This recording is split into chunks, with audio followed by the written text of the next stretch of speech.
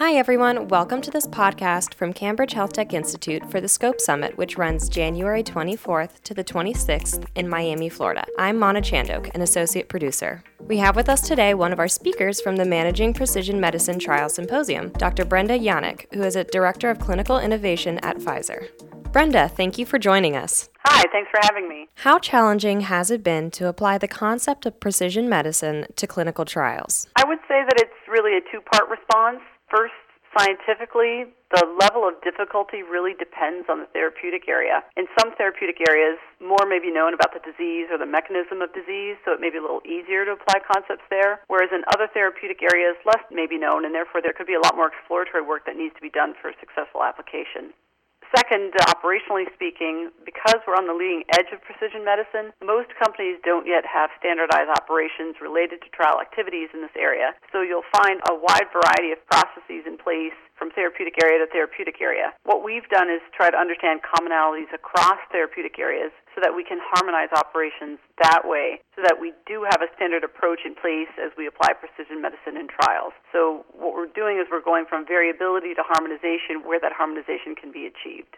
What sort of trends, either technological or otherwise, should we be aware of for precision medicine trials? Well, there's actually a lot of activity in this space, so I think this is a great question. From a protocol perspective, there's an effort to devise a common protocol template. In the industry, we have a consortium called Transcelerate, which is comprised of several different companies, and they're actually working on a common protocol template. A lot of activities that are around precision medicine you can actually find within the consent management, specimen tracking, and biobanking spaces as well. Within consent management, what we see is that there are several software and service companies that are now offering consent management capabilities, either in their software or as a service. We have small companies that are now offering e-consent or consent by video, and I've even seen some mobile app development occurring.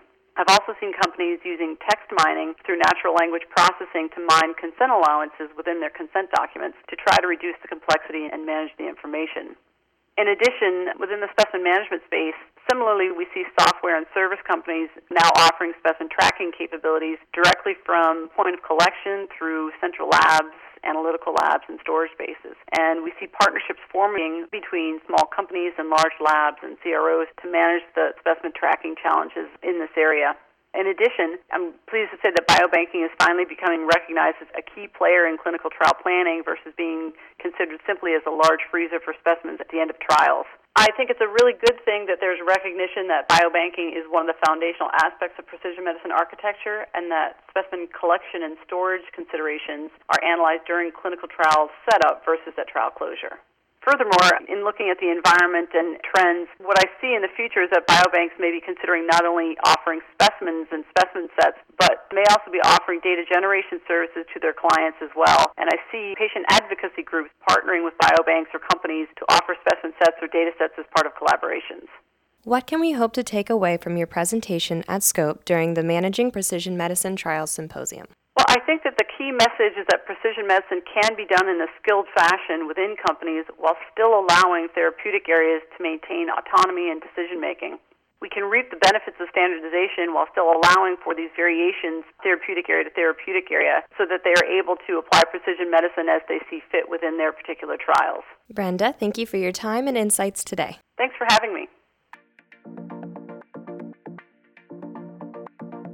That was Brenda Janik from Pfizer. She'll be speaking at the Managing Precision Medicine Trial Symposium at the upcoming SCOPE Summit, which runs January 24th to the 26th in Miami, Florida. If you'd like to hear her in person, go to www.scopesummit.com for registration information and enter the key code PODCAST. I'm Mana Chandok. Thank you for listening.